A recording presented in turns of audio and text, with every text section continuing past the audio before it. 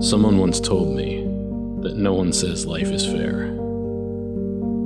When you hear that when you're young, you have no idea what it really means. Once you've lived a little, and then you lose everything, suddenly it makes sense.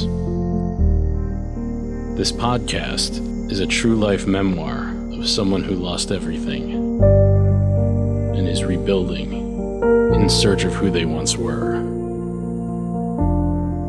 They're sharing their story as part of their healing process, and so that anyone else out there living through similar circumstance knows that they're not alone.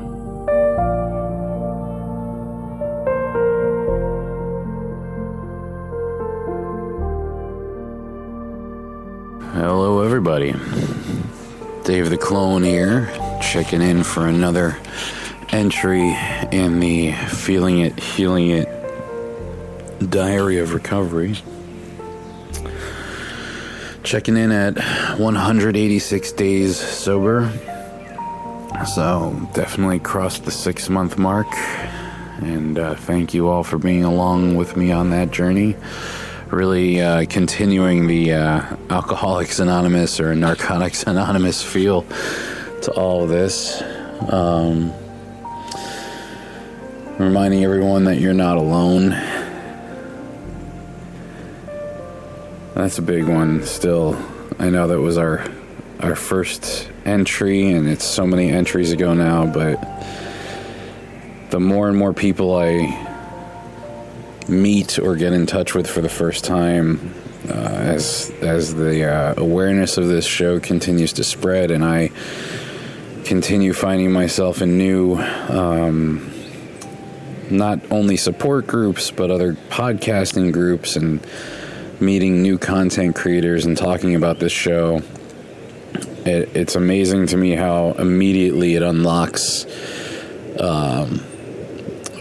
people's willingness to share that they've been through similar situations, and that it always comes back to this feeling of, until I started opening up about it, I did feel like I was one of the only people going through this. And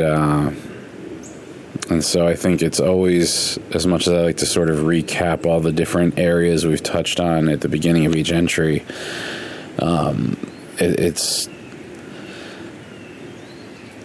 surprising and almost a little heartbreaking that the "you're not alone" is such a significant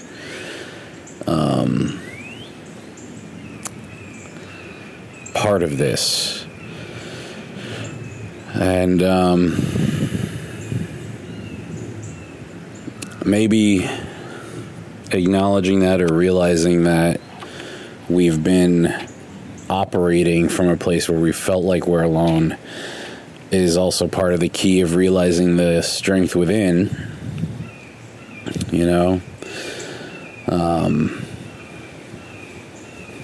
I don't know, it's a phenomenon that's kind of defying a full explanation. I know all of us have different experiences, and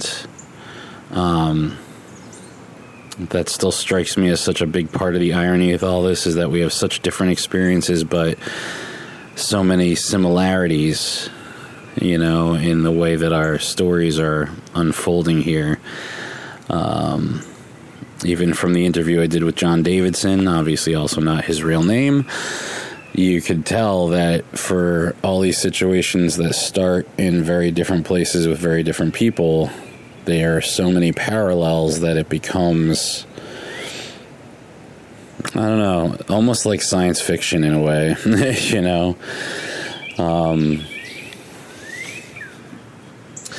And I think that's one of the reasons I want to keep doing this.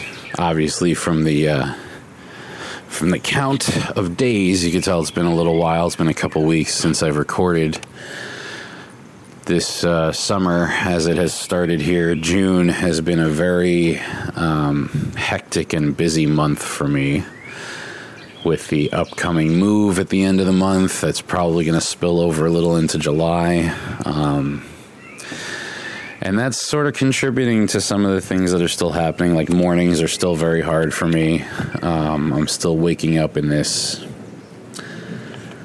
panic is the only word that really kind of describes it, but it's just sort of as the process of the day lets all the sort of overwhelm fade, and as you start to make progress on anything, whether I focus on work or recording an episode or writing a blog post, it's like once you get started, it starts to take a back seat. But, the minute I wake up, the first moments of experience are this overwhelming feeling of the weight of the world, of everything I'm dealing with, waiting for me. And I wonder if that's kind of related to that dissociation of displacement, because one of the things that keeps coming up for me, even with this new location, which I really feel like once I'm over there, I'm interested to see what it feels like being in a new environment. A lot of the folks in my support system, mostly my family, are very optimistic that being in a new environment with new energy is going to be key, and very instrumental in helping shift my mind. And even I can tell even from like the last entry where I was a little bit more amped up, a little more optimistic. I wouldn't say my optimism is faded, but this sort of sense of being tired, has really kind of kicked in.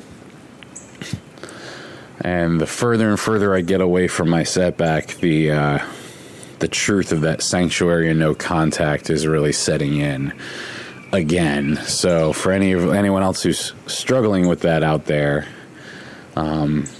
it's a little bit of the proof that setbacks don't mean to stop healing and don't mean to dive back in. I have been seeing a lot of posts in some of the support groups I'm in where people are asking, like, all right, we went no contact for 10 days and then I broke down and I texted them, what should I do?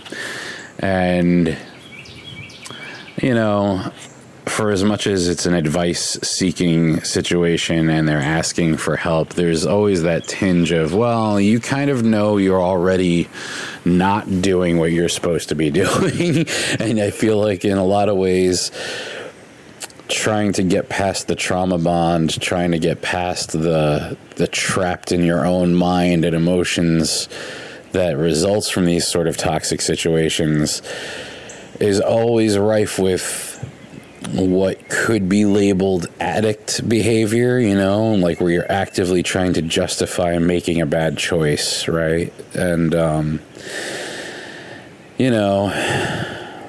think for me, for sure, the fact that I'm at that, like, this sort of 2-year anniversary spot in the ongoing adventure and drama of my life, of when this nightmare really took shape, has been putting me in a much more reflective place. And I think that is sort of what's been leading to me kind of not wanting to open the door again, but definitely thinking about my ex more than I should. And I, at the same time, have that feeling like, it's been 2 years. I really should be over this, now that should is a problematic word.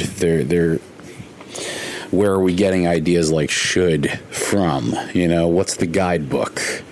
As the world continues to sort of spin further and further out of control, and we learn more and more that things we've held as sort of cornerstones in our popular knowledge and sort of structure of our society may not have been as well-founded in truth as we would like. And there's all kinds of speculation as to what the near and far future are going to look like, far more than what we ever imagined they would.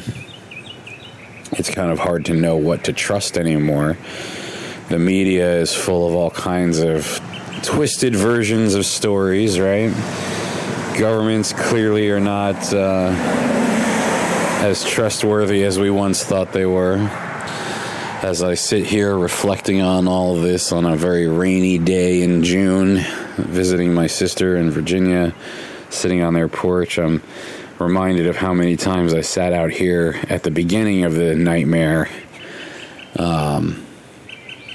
not even reflecting on recovery at that point. At that point, it was reflecting on the hurt and the how did this happen. Far, far from any elements that could even be seen as rediscovery of myself into recovery, even though at that time I did that landmark training, and maybe right after I finished that, I felt like I was going to be okay. You know, our emotions are very complicated things. Our minds are very complicated things. In fact, I was just put an audition in for an audiobook narration all about understanding your operation of your brain, and how for a long time we've always felt like we're at the mercy of our brain, but there are things you can do to sort of hijack it back out of the matrix and be more in control and make it work for you in a more positive way. And I think with all of these sort of elements of this journey of recovery, that's a big part of it, is realizing that no matter what's going on externally, no matter what's going on in the world, there's only so much that you have control over. And to think that you have to actively work against the parts of your brain that are contributing to you staying in this malaise is a kind of interesting idea. You know, it's sort of like, why would something within you be so set on keeping you in pain? But at the same time, you know, we have to acknowledge a scientific fact that a lot of these toxic situations, especially when there's narcissism involved and manipulation and trauma bonding, it is actually resulting in legitimate brain damage. A lot of the information that's been surfacing from some of our, I want to call them, you know, warriors out there, the ones who are really actively trying to help us, survivors. I don't want to say victims, but survivors of these situations. You know, they're pointing to the fact that the long-term effects of having been in these situations, and the longer you've been in, the more likely and more prominent some of these brain chemistry changes and neural pathways and damage, lasting damage might be. There's been measurable results in testing that has been done to show that trauma bonding will cause the hippocampus to shrink and the amygdala to enlarge. And the hippocampus is one of the areas, or is the area of the brain that holds short-term memory and then will transfer it for more permanent storage to the rest of the brain. And the amygdala is, among other things, in charge of controlling and processing and handling your emotions. So, you know, one thing that a lot of us might be experiencing is the idea that,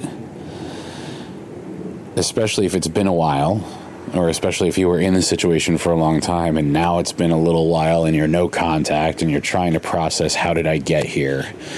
Because I think I'm squarely stuck in that. You know, one of the hardest parts for me to move on, even in the sort of career side of it, while I still have a lot of projects going on with my freelance clients, I'm still in the job hunt.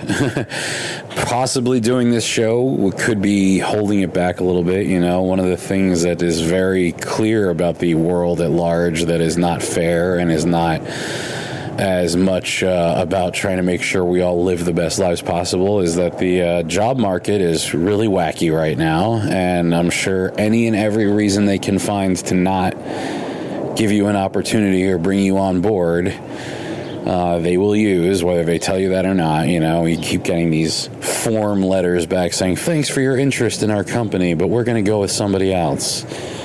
I kind of feel like there should be some legal requirement, you know, to give me at least a hint as to why, because it's a little ridiculous to think that, oh, you know, you're putting out a podcast that talks about how hard your life has been and talks about having been traumatized by a toxic relationship, as if it's this thing we went into knowingly to make sure our life got harder, you know?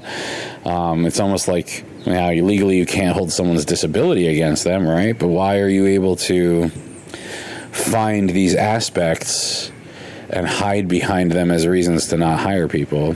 Not that I'm saying I know that that's what's happening, but when you're not getting any information back, it sort of leaves you guessing. And so in any case, still on a hunt for something a little bit more regular, a little bit more steady.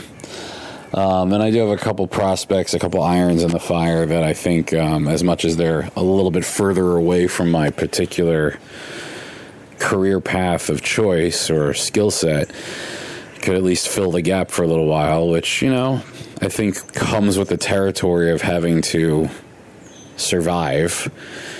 You know, a lot of this is sort of dealing with reality versus what we've held in our minds as, you know, what we were hoping and dreaming for. You know, not everybody gets to be the leading role in a movie. Not everybody gets to win the lottery. Not everybody gets to own a super yacht. And as much as I feel like a Tyler Durden speech is starting here, you know, there's sort of an undeniable fact about that. Regardless of how many people are posting on Instagram and TikTok about these miracle, oh my God, you're not making $10,000 a month by working 2 hours a day with just your laptop and your phone and your Wi-Fi? What the hell's wrong with you? Okay. Are you going to show me how to do that? Yeah, click the link in my bio, and then I'm going to basically make it sound like I'm going to teach it to you for free, and then after you're taking the course for a week, I'm going to suddenly hit you up for $1,500 to $2,500 to, I swear, one of them.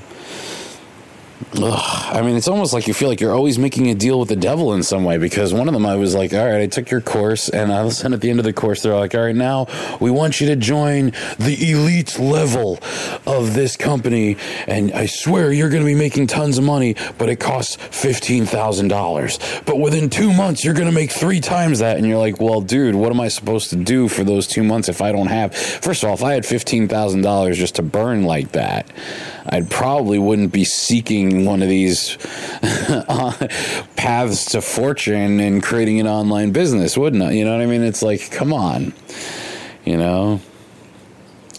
But it's easy to sort of be confused when you're still also suffering from, you know, wondering how your life got to this point in the first place.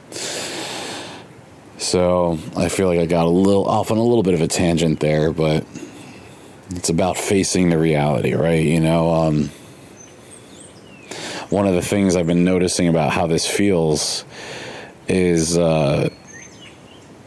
realizing as I'm watching movies and listening to songs that I used to listen to in my younger years, maybe in the teenage years or the early 20s in college, and thinking you could relate to some of the things being said in the lyrics or some of the things you're seeing happening on screen. And it's not until you've had a little bit more life experience that you're suddenly like, oh my God, wow, I really had no idea what that meant. Like, I don't know, the sort of more extravagant, outlandish version of my imagination used to see things like, the only one that's coming to mind right now, and it's a recent movie, so it's not necessarily something I saw as a teenager, but you could tell this sort of style of this character. Thinking like, if you've seen the Kong Skull Island movie with Samuel L. Jackson, when they find John C. Reilly, who's been on the island for decades,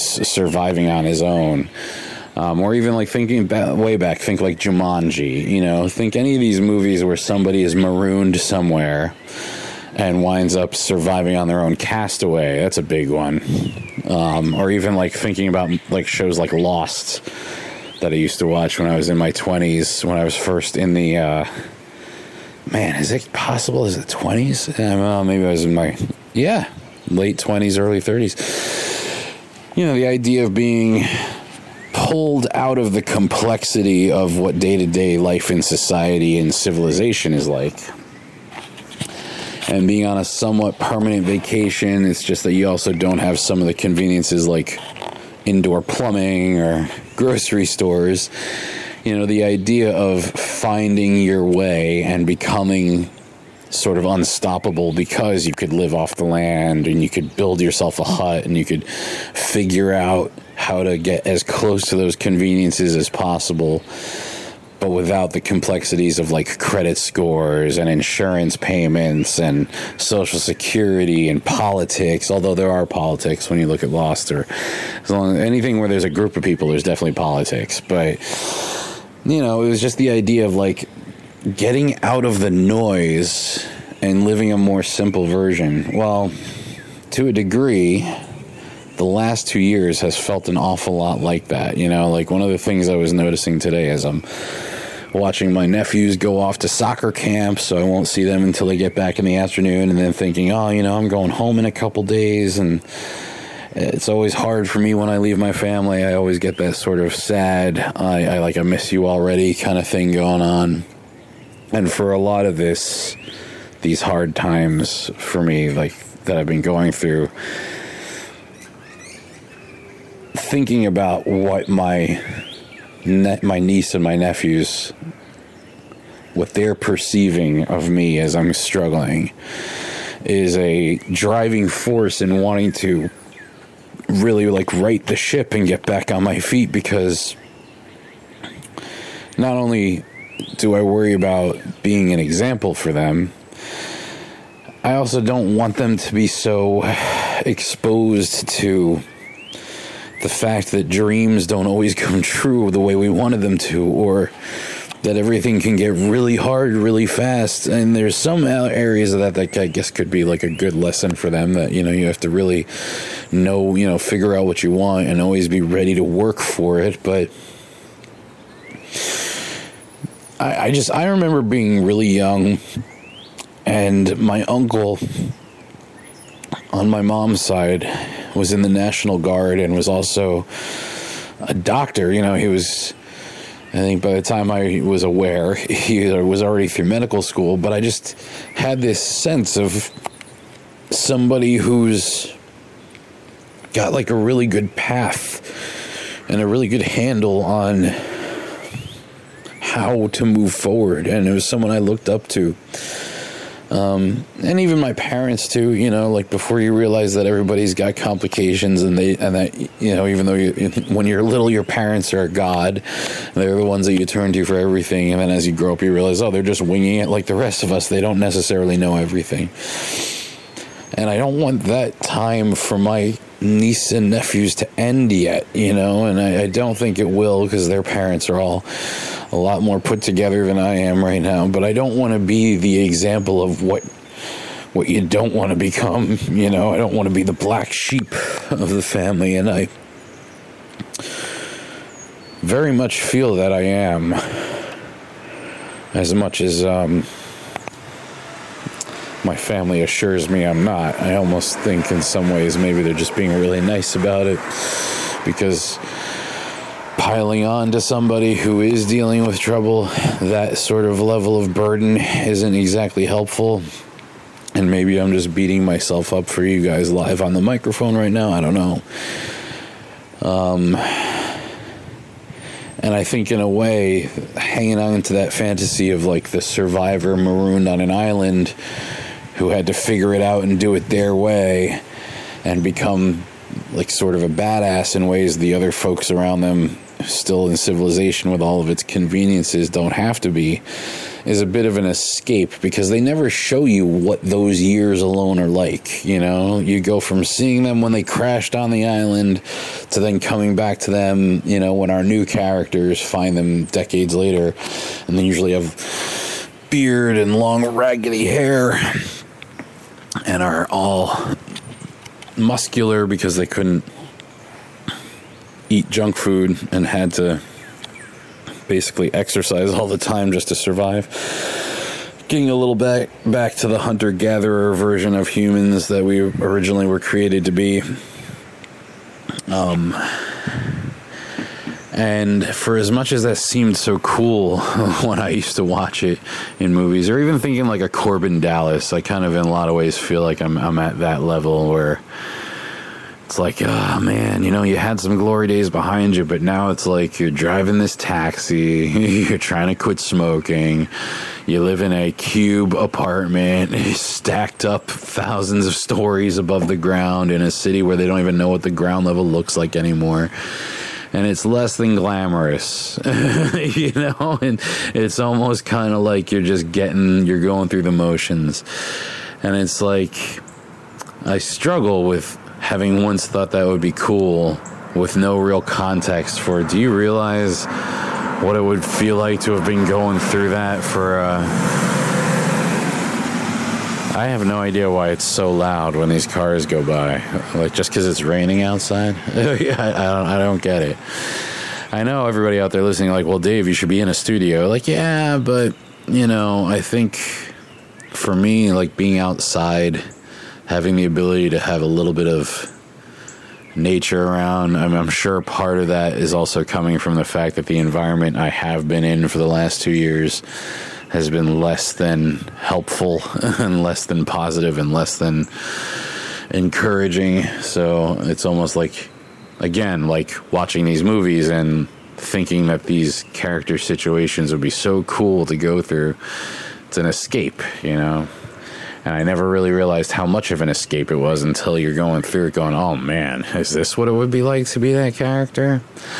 You know, like take a movie like Heat, 1994 or 95's Heat with Al Pacino and Robert De Niro. And, you know, there's a certain level of De Niro and his crew of high profile thieves, bank robbers.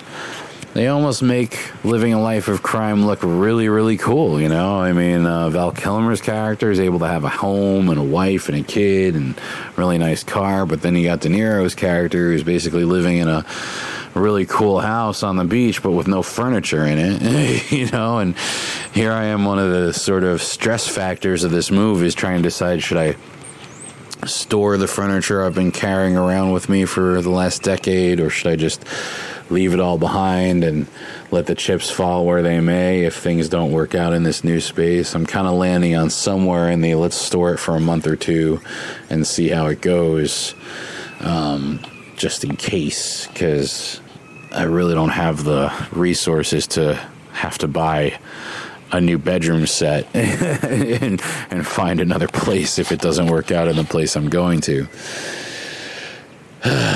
And all of these things, I think, like one of the big lessons I feel like is being pressed upon me, but I understand, but I've not fully embraced, is the having to let go is a big part of this, you know, having the faith in yourself. And so I know, as much as I feel like I'm taking a risk on myself by moving into a spot that's going to be a little more difficult to financially swing, I'm still not as ready to have that much faith to let go of my bed, you know, or let go of the little bit of furniture I have that would make moving into an unfurnished place survivable. And so, you know, it's like I remember, and it's like I guess I have all of these images from movies that flash in my mind going, oh, so this would be the De Niro version, this would be the Bruce Willis version. And when you were a teenager and had no idea what having been through something like this would be like, it was sort of like, wow, man, it must be cool to be that guy. And now you're like, oh, man, at times I feel like I am these guys and I don't like it, you know? And it's sort of, I think, too, I guess, like that final loss of innocence of like, all right, you know, movies are fun to watch, but to put so much stock in them emotionally anymore might not be such a great idea. Or like I was listening to Nine Inch Nails' Hurt, and it's almost like every lyric in that song, if you haven't been through anything in life yet, you know, it's one thing to hear it as a teenager and go, oh my God, it's speaking to me.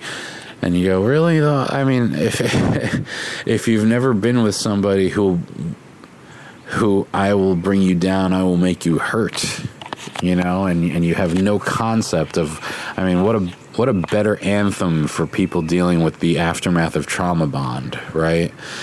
I will let you down, I will make you hurt. If I could start again 1,000,000 miles away, I would keep myself, I would find a way. It sounds really pretty when you put it over music, and when you kind of sing from a place where you almost think, oh, well, it's not like that anymore for you because you're singing about it. Or maybe his singing about it is the same processing and healing that doing this podcast is for me. But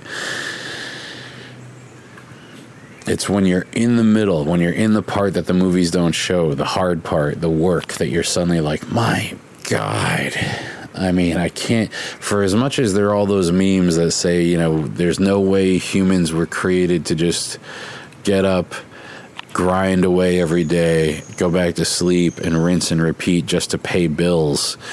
You kind of feel like there's no way that we were meant to have to be dealing with this as well, this sort of level of emotional malaise and intellectual terrorism and all of these things that come through wearing the mask of love and really masquerading as something ideal that we've all dreamed about forever. One of the things I was talking about with my new landlord is how easy it becomes to suffer from loneliness, and I think that's where my first element of realizing some of these kind of idealized character tropes are really just good for art and not for reality, because, think about, I feel this lonely and I've had people around me, even though some of them haven't been as positive as I was hoping would be. I at least have had family and some friends who are still very supportive. My buddy, a really good friend from college, is constantly texting me and checking in on me. A friend of mine who's a podcasting friend and a screenwriter from overseas, who I've never even met in person, but we've been friends on the internet and have collaborated on projects together for the last 5 or 6 years, constantly checking in, asking how I'm doing, and I know they're listening to this show and they're constantly giving me feedback and being very supportive and encouraging about me continuing the show, because I think for as difficult as all this is, having this level of sort of letting the poison out and sharing my story with other people who I know are going through similar things. Already I've had, from this new podcasting group I just joined, 2 people, when I mentioned that I'm doing this kind of a show and I'm looking for stories, have already been like, dude, I absolutely want to talk to you about this. And so, I know that there's value beyond me just kind of unburdening myself, but there's a certain amount of that being necessary, I think, in order for me to sort of really fully process everything.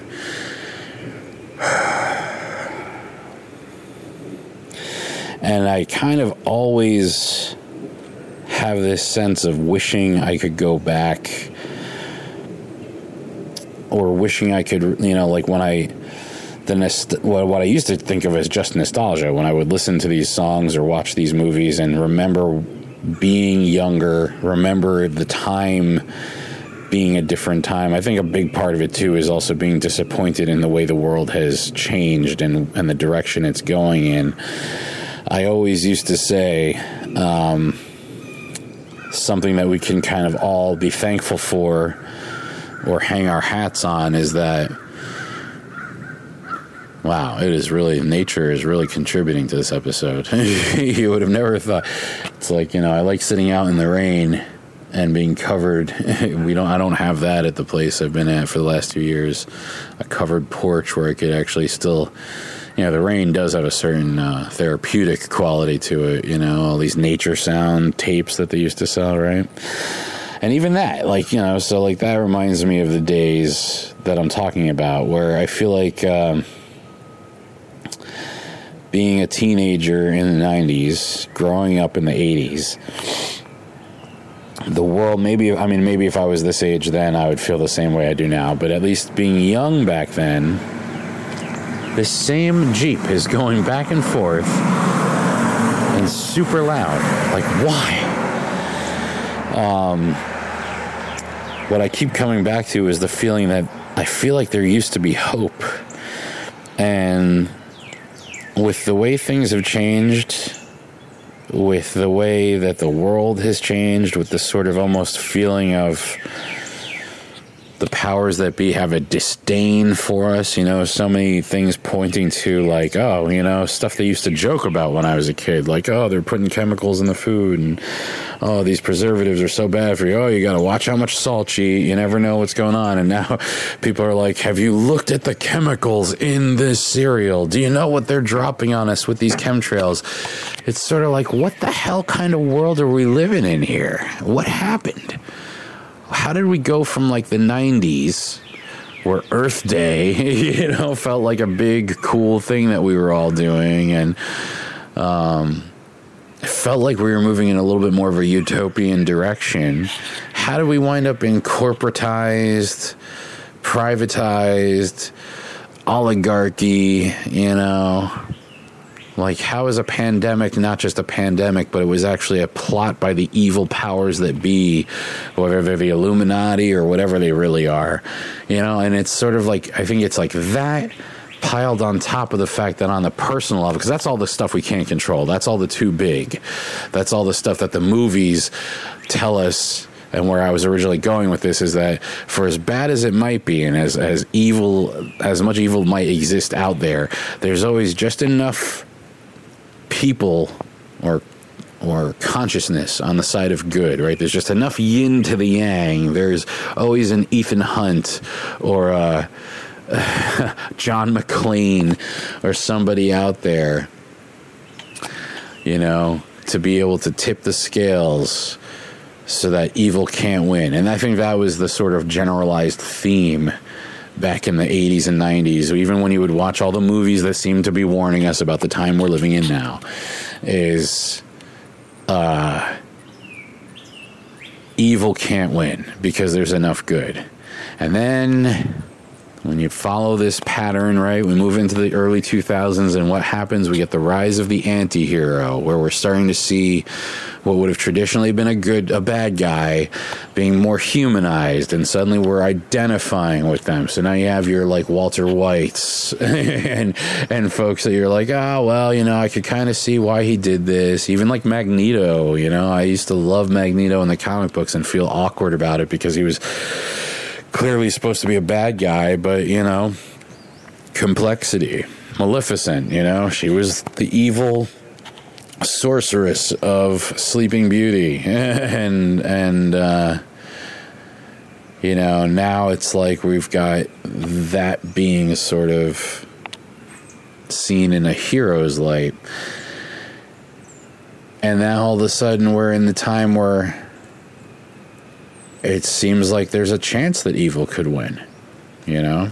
I think we're being broken down. And so you pile that on top of the fact, so that's going on the big scale. And then on your personal scale, you have this person that I was in love with, this person that I risked my whole life to be with, turned out to be a microcosm, at least for me, you know? And that's the hard part too, is that, you know,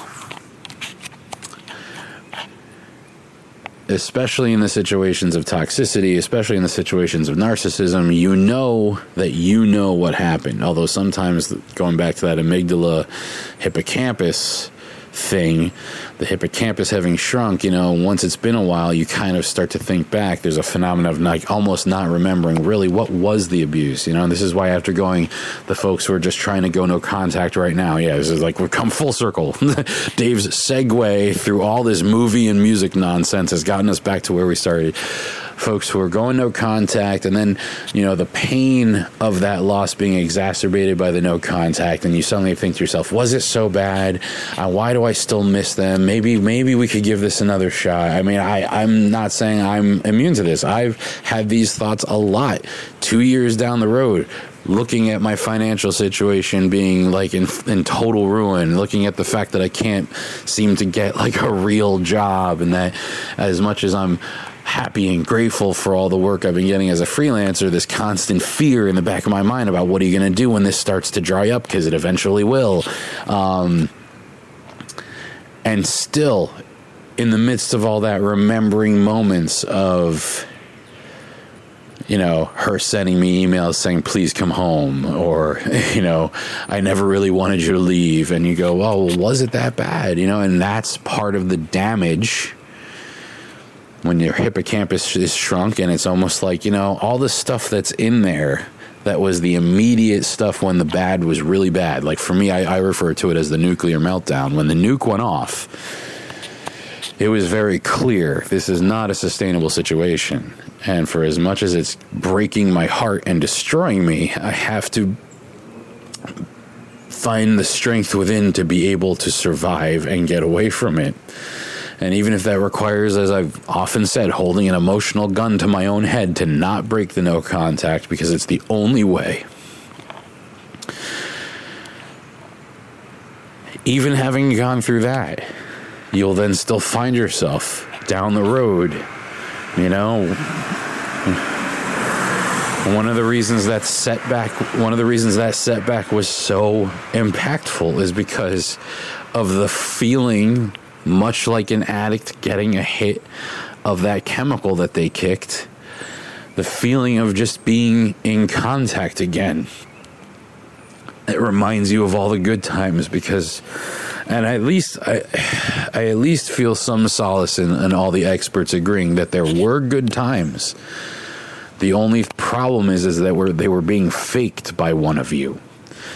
And so for as much as that that's what happened, whether you needed to carry a recorder in your pocket to make sure you captured it so you could always revisit it for your own sanity, understand, which even though I did that, I can't even if I even hear within like a couple seconds as I'm going through files and I click just to make sure that these files are all in the right places, and I go, I'll hear her voice for a couple of seconds, I have to immediately turn it off, because for as much as I might be thinking, oh man, was it that bad? As soon as you hear it, you're like, oh yes. The hard part is knowing that on the other side of the table, whether they're delusional or whether that their manipulative mind needs to think of you this way in order to make their narrative make sense, there's a similar level of that feeling of you being the villain in their story. And even not on this interpersonal level of being a romantic situation, one of the harsh truths of our reality is that for as much as we're the hero of our own story, right, which is apparently one of the unique ways our human minds work, where it's almost as if we're the star of our own movie going on here. Even knowing that you're trying to be the best version of yourself and that you're trying to be good, you are always the villain in someone else's, whether it's justified or true or not. That's their truth, right? It's their experience of you, for whatever reason, is that you're their nemesis. It's tough. This whole thing is tough.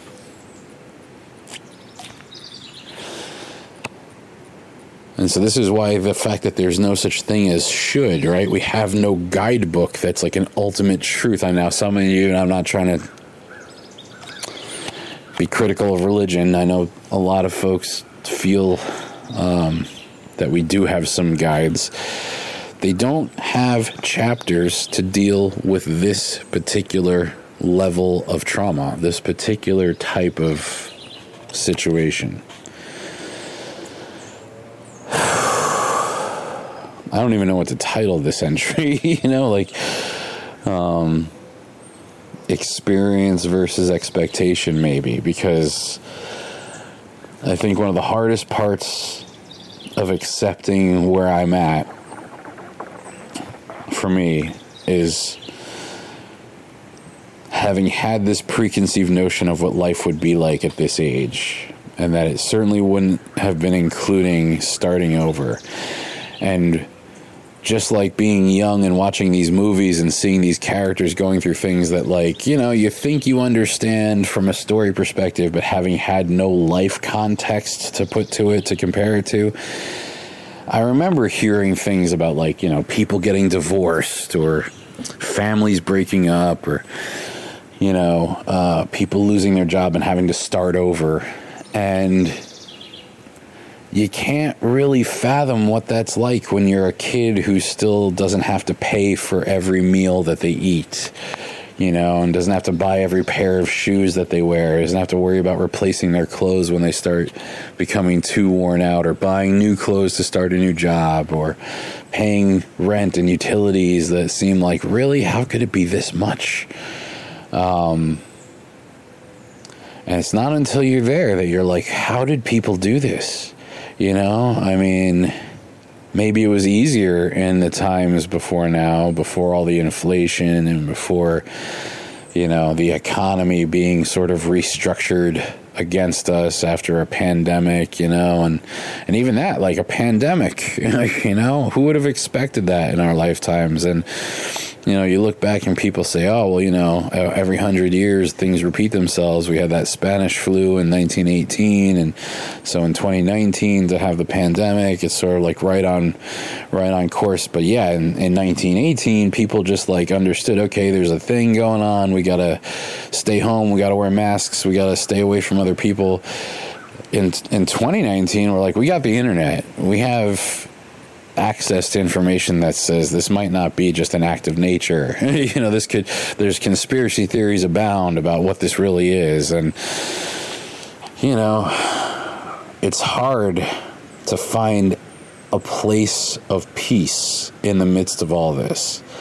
You know, there are some folks that just that alone, the idea that there's not as much truth being bandied about as we would like, is enough to make every day hard and to wake up in a panic. And then you couple that with like a personal crisis of identity and existence, and it's really, I feel like there's not enough words. There's not there hasn't been a phrase to describe what this is like. So maybe that's part of our journey here, is to kind of figure that out. And I think that's why I just called it a diary of recovery, because personally, going on a sobriety journey at the same time, going on a personal health journey at the same time, it really is recovering from the fact that the nuke went off, that my life melted down. And, you know, I'll always come back to that. You know, there was a little part of my mind that before I took the step in this direction, like, I think I saw a clip on Facebook the other day to kind of put this into context, and it was someone saying, you know, let's say today was your last day, or let's say, imagine yourself on your deathbed. Your breathing has become shallow and weak, and you know that you only have moments left to live. And as this is going on now, again, please. Oh, the Jeep is back. Put whatever religious context to this that you would need to in order to sort of relate to it. But let's say you're lying there, and as you can feel the moments coming to an end, you know, you're coming to the place where this is going to be the end. The room fills with a brilliant bright light, and an angel comes to you and says, you know, you can come with me, or you can go back and you can pick a point in your life to go back to and relive it all with all the knowledge that you have now and do things differently. Where would you go back to? Where would you start over from? And from what I understand, the point of this was to be living every day as if it was your last, because tomorrow is never promised, and to be able to live a regret-free life, because, would you be worrying about all the things that you were worrying about then with what you know now, you know?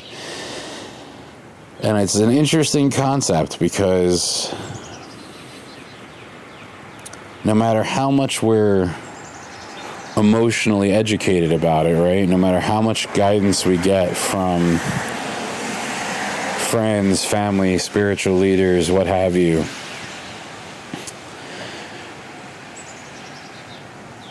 when you're in it, when you're on the battlefield of life, things don't feel trivial, you know? Now, maybe they will once you're on your deathbed, but, you know, in the middle of it, I don't feel like we should be as criticized or as critical of ourselves for worrying about the things we do.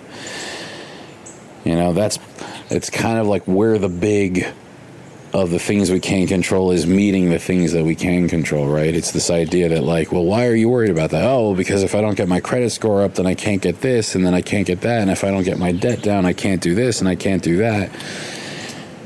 And it's like, well, all that could not matter tomorrow, you know? But at the same time, today it does. So how do you find that healthy balance or a medium somewhere in between those two? Because that's where the freedom from all this apparently lives. And, you know, so I kind of feel like that's where I'm at now, is really like I would like to find that, because I feel exhausted by all this.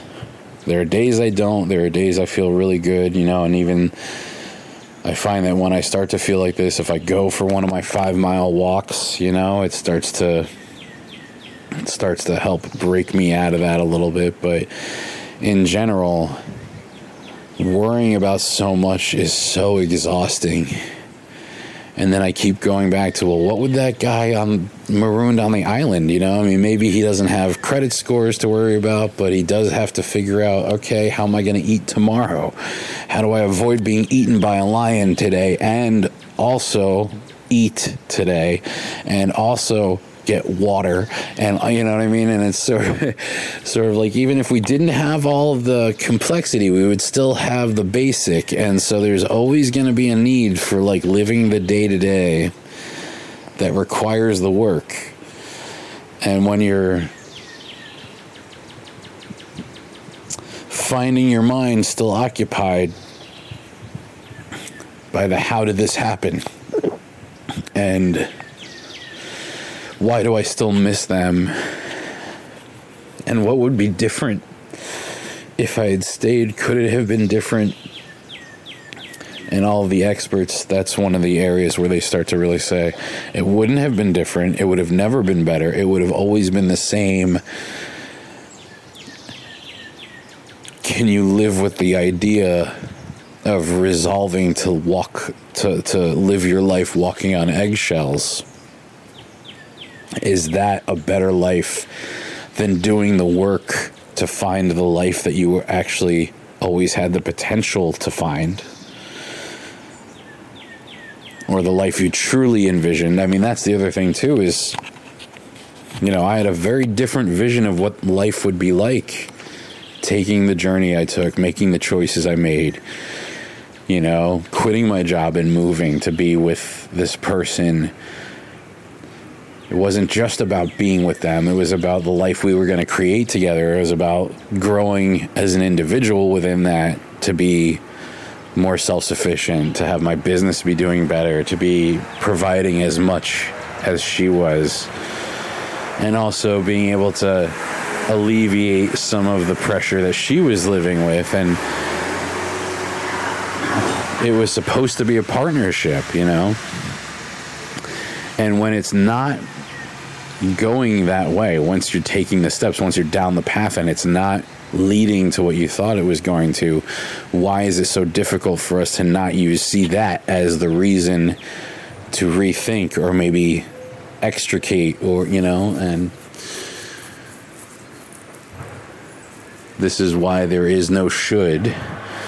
This is why not having some kind of a guidebook that tells us what to do when this happens is hard, you know?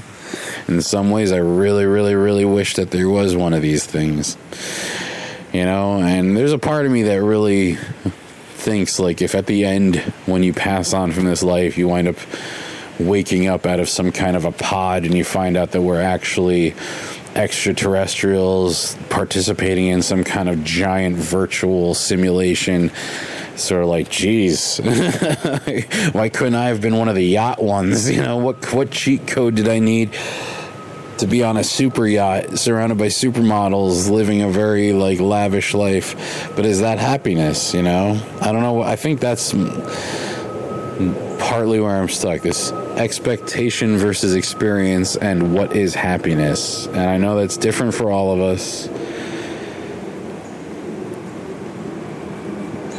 And I know it's cliche, but it does seem, the more I move forward through all this, that your happiness really does have to start with you.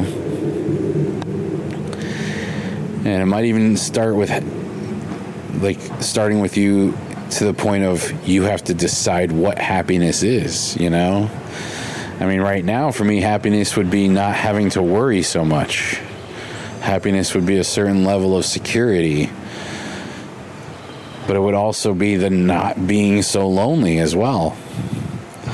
But there's also a certain element of, you know, if it's this hard to figure myself out, is being in a relationship where there is an emotional overlap and a certain level of, I don't want to say dependency, but, you know, prioritizing of that connection. Is that possible while also still fulfilling yourself? And I think a lot of the times we get hung up on the fulfilling part requiring that other person, that we don't really look at whether or not it's as necessary as we think it is. And now, is this also because we're told by movies and stuff that we're supposed to be with someone else? Oh, look, now there's a loud truck.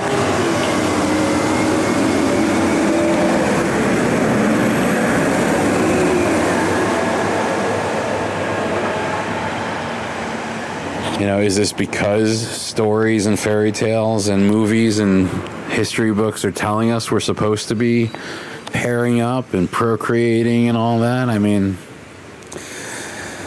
yeah, it's complicated. I'm not loving the way that it must feel being on that deserted island by yourself. I'm not loving the idea of coming back to a house with no furniture in it. But at the same time, I'm still not sure how I'm going to get to a place where I trust connecting with somebody like that. And ultimately, too, I'm really not sure how to get to this place where I'm not thinking about my ex ever anymore. You know, there's a certain level of, I feel like it's wearing off a little bit, like the setback might be finally receding back into the ocean a little. But it's tough.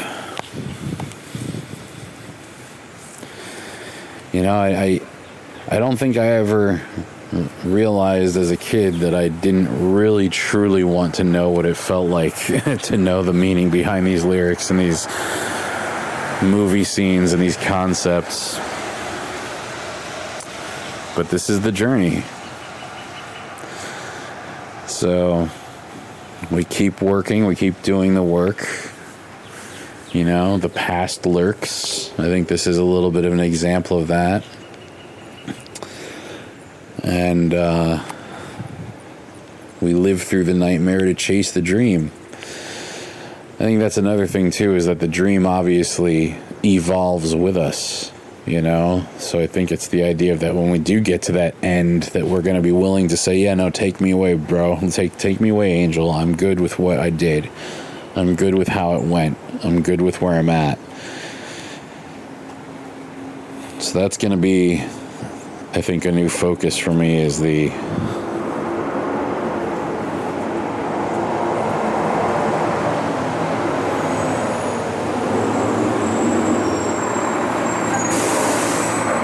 oh my God.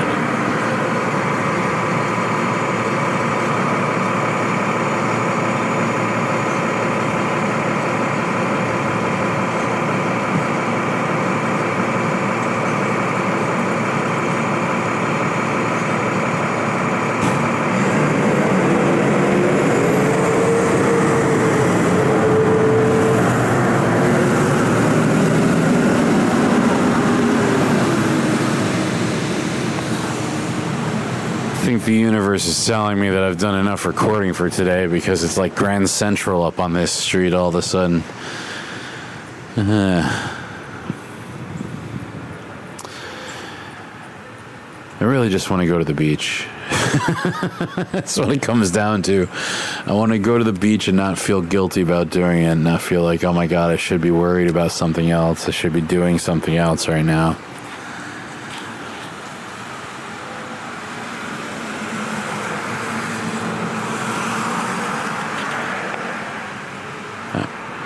I know for me, happiness definitely includes the beach. So, time to get myself there. In any case, I know this was a little bit of a mind-scrambly, rambly episode. All of them are to a degree, but I always want to thank you for being on this journey with me. What the hell? What the hell was that? If anything I'm saying is ringing true for you, or you find yourself identifying with any of this journey, or is bringing up things that you want to talk about, please feel free to share at hollow9podcast@gmail.com. That's the word hollow, the number 9, INE, all one word. Put feeling it, healing it in the subject line, or recovery, something to let me know it's for this show, as opposed to the other shows we've got going on. And just keep in mind, you're not alone. And checking in here is almost like attending a global AA meeting that you don't have to share at, because somebody's doing the sharing for all of us right now. But feel free, you're welcome and invited to. We will continue to have more folks sharing their stories, and we'll also be bringing on some of the experts to help, ground some of these concepts. So it's not just some, scarred, heartbroken guy rambling all the time. There will be some actual value, some knowledge being dropped here. But in any case, until next time, I'm Dave the Clone.